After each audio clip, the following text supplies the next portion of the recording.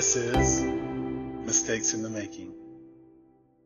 Hey, it's Drew Maynard, writer-director from Nashville. Because of all this virus mess, I'm deeply quarantined, so I'm kicking it on my back porch. You may hear some crickets in the background. I don't know, maybe a dog or two. Hope that's okay.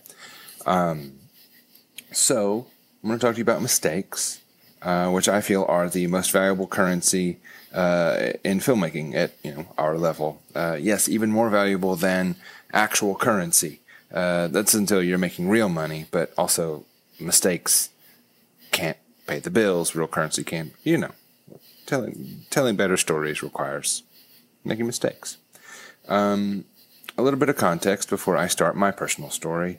There's a film writer I follow closely on the internets, and he goes by the name of Film Critic Hulk. It's kind of a silly name, and I'm not even sure he's that into it, but that's what he goes by. He's great. Look him up. He's helped me be a better filmmaker with his insight, and it's rarely about Marvel movies, as his name might lead you to believe. He recently wrote an essay about a film called The Watermelon Woman, and films that maybe, quote, aren't for you. The Watermelon Woman is the first feature film written and directed by a black lesbian filmmaker. It was made in 1996. It's exactly 100 years after George Méliès, or however you pronounce that old French dude's name, bought his first primitive camera equipment. 100 years later, we get the first film written and directed by a black lesbian filmmaker. The Watermelon Woman is a landmark in queer cinema, black cinema, and female-driven cinema. And I hope it's okay for me to say, I bet there's a good chance you haven't heard of it. That's because white men have shaped the conception, production, commerce, interpretation, and evaluation of cinema for its entire history. And the residual effects of that white male influence are so vast and so strong, we're only now able to really begin sorting it all out. Right, so history lesson over. Thanks for sticking with me on that. So now, what if you realize instead of watching a film that's not, quote, for you, like The Watermelon Woman, you realize you're making a film that may not necessarily be for you? That was me about 16 months ago. Some friends of mine and very good dudes, the Bolo brothers, Jared Rosso and Grant Carpenter, approached me early in 2019 with the possibility of helping them with a feature-length documentary about Nashville's iconic and legendary shoe shiner in the arcade, Robert Percy Person. Everybody calls him Percy. He's run a shoe shine business for like 70-something years. I should know this. I made a film about him, but at this point, I had only made silly short films about sad men and a few other projects here and there, so the opportunity to make a feature-length film about a hometown hero was, of course, really enticing. And it was a bang gig. Philip Byron Jones and Tammy Parmentier Jones with Red Truck Creative, they had a budget, and they were excited to tell the story of their friend Percy. I was too. Getting paid to do the thing I love most, which is make movies? Yeah, let's go. Let's do this. So Percy, the beating heart of our documentary, is a larger-than-life 83-year-old black man who's worked every day of his life since he was 11 years old. Usually, that was spent shining shoes. Back in the day, he would do some things that were less legal than shining shoes, but usually he's shining shoes. I, on the other hand, am a 34-year-old white man with a poodle, a private school education, and I've never really been anywhere near a jail. Probably should have a couple times, though. Percy and I really just have a few things in common. We're both native Nashvillians, and that's big. We both love Wu-Tang, and neither of us will object to an extra sip of bourbon. Aside from that, we're very different people in very many respects. Okay, back to film world. As talks progressed with the Bolo Brothers and Red Truck Creative, we formed our story, and I was in a way directing / co-directing / in the driver's seat of the film's narrative. We had a great crew with incredible cameras, prime lenses, steady cams, drones, all those gizmos and gadgets. We were professional AF. I don't know if we can cuss on this podcast. We were professional as fuck. But the narrative backbone was reliant upon, one, Philip's short story about Percy that inspired the movie, and two, my ability to extrapolate that story from its promising origins to the screen. And that's with lots of help from some good folks that we'll get to in a bit. So anyone who's made a doc knows that whoever's asking the questions on the other side of the camera has to get acquainted with the subject of the documentary quickly. As the de facto director/story guy, it was my job to sit down and pull the story out of Percy and anyone else we talked to. After 2 brief, beautifully enlightening introductory chats with Percy off camera, with no gear or anything, we had an intense 5-day shooting schedule to make the documentary. And that about killed us all. 5 days to build an on-camera rapport with someone who's lived 83 years on Earth.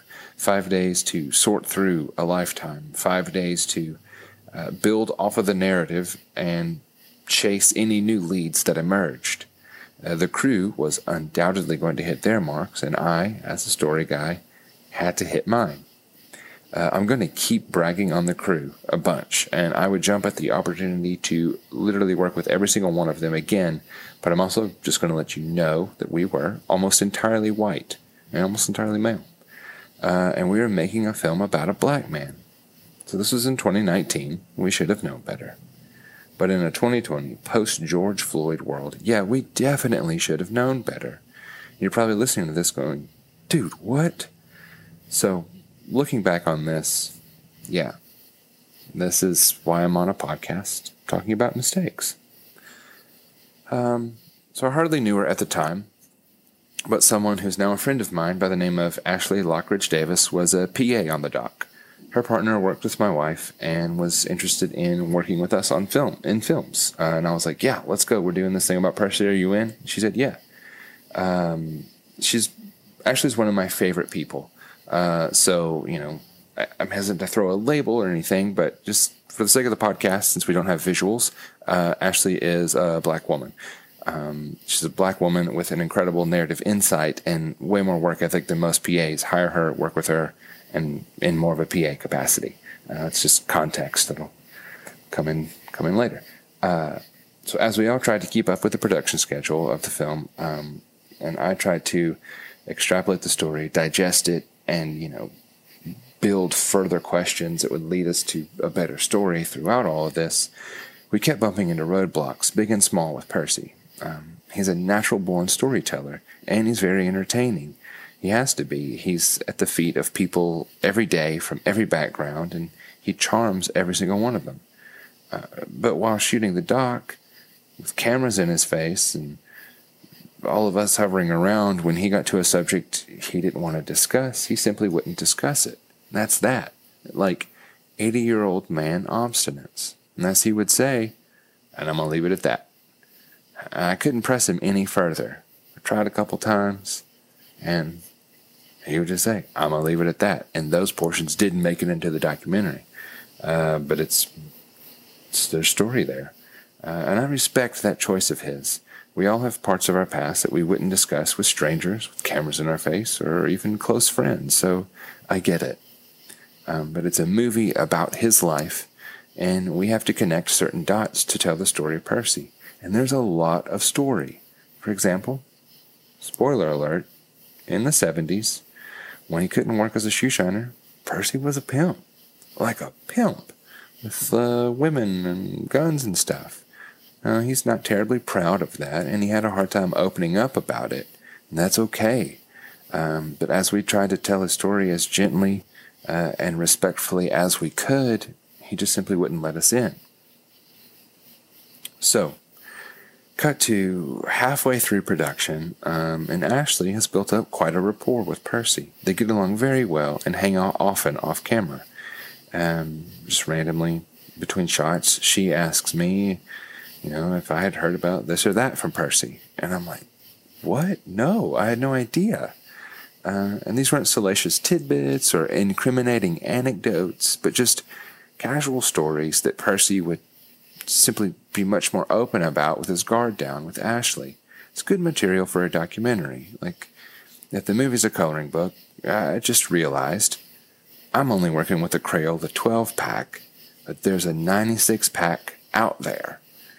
I wanted that material, but it wasn't coming forth on camera with Percy. I guess I need to assure you guys that we never betrayed Percy or Ashley by utilizing any information that was spoken in confidence between the two. We weren't going to operate that way. It's just a movie. There's no need to disrupt personal relationships or anything like that. And it was all done in good faith. Just to let you know about that. So midway through production, I'm exhausted. My brain is in tatters. And this revelation of how information should flow wallops me. Sure, I'm maybe not the best interviewer, and yes, cameras are intimidating to most people, but I realized that my whiteness was a hindrance to the quality of the story we were telling about Percy. There are aspects of Percy's history that we simply could not explore. When he sits down to tell his story, it's cameras and my white face he's telling the story to. So, white people, no matter how well-intended we may feel we are, we must understand that there is an inherent and understandable lack of trust from our neighbors in the black community. It's real and it's justified. Personally, again, we may have the best intentions, but historically, white people are collectively shit to anyone who isn't white. Or even sometimes shit to people that are white, but that's another podcast another time. So this mindset of who to trust and how to trust was at the forefront of Percy's mind throughout my prodding questions. And it never occurred to me until we were halfway through production. So my job is to basically prod and poke through this man's history. And I was asking this seasoned black man to trust me, and he wasn't having it. And that's no fault of his. I cannot stress that enough. He was completely justified in doing so. I didn't even know what I was asking of him. So, I found myself in a deep, personal and creative crisis.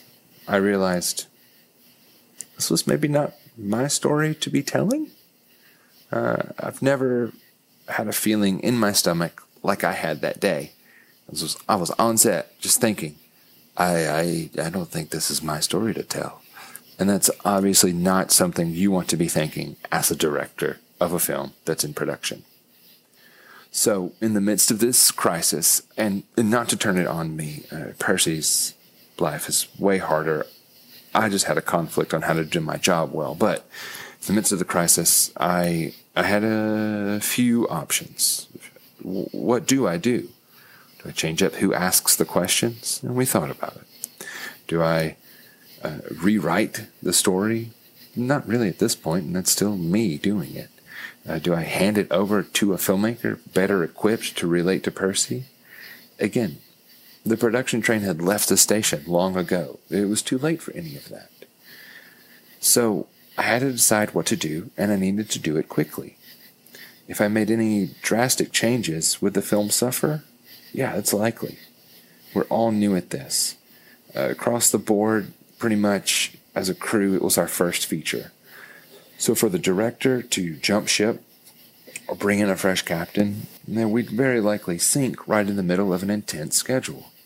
I've been a part of those productions where the captain bailed, and I've seen the crew scramble, and the product suffers, and I wasn't going to put the crew through that or risk something even worse happening to the production. So, yeah, I stuck with it. I reconfigured my approach to the story in that it would be a different film with someone of color in my place, and I kept that in mind through the rest of production. As we learned more about Percy, his story, and interviews and connections that could help shape his story, we did everything we could to talk to older black men about the doc and let them tell his story. And those were some of my favorite interviews, and I feel they were absolutely necessary. there just aren't really movies for older black men, so their involvement in their narrative became increasingly important to us. Did we succeed in making a good film? I think so. I hope so. We've told Percy's story, but it might be the Cliff Notes version. Would the film be different had it been made by a mostly black crew as opposed to a mostly white crew? Yes. Did I know that going into it? Yeah, I probably did. But the capital M mistake I made was that I didn't put in enough work on the front end to make that happen, as I clearly should have. Am I proud of what we accomplished as a team? Absolutely. I am just less proud of myself in regard to what I did as a white man in the film industry. So throughout production and throughout post, Ashley made the film better, and I'll never forget how she stepped in with such care for Percy and the story and its portrayal. The story is better for her involvement, and I'm thankful for that. Post-COVID, I cannot wait to work with her again.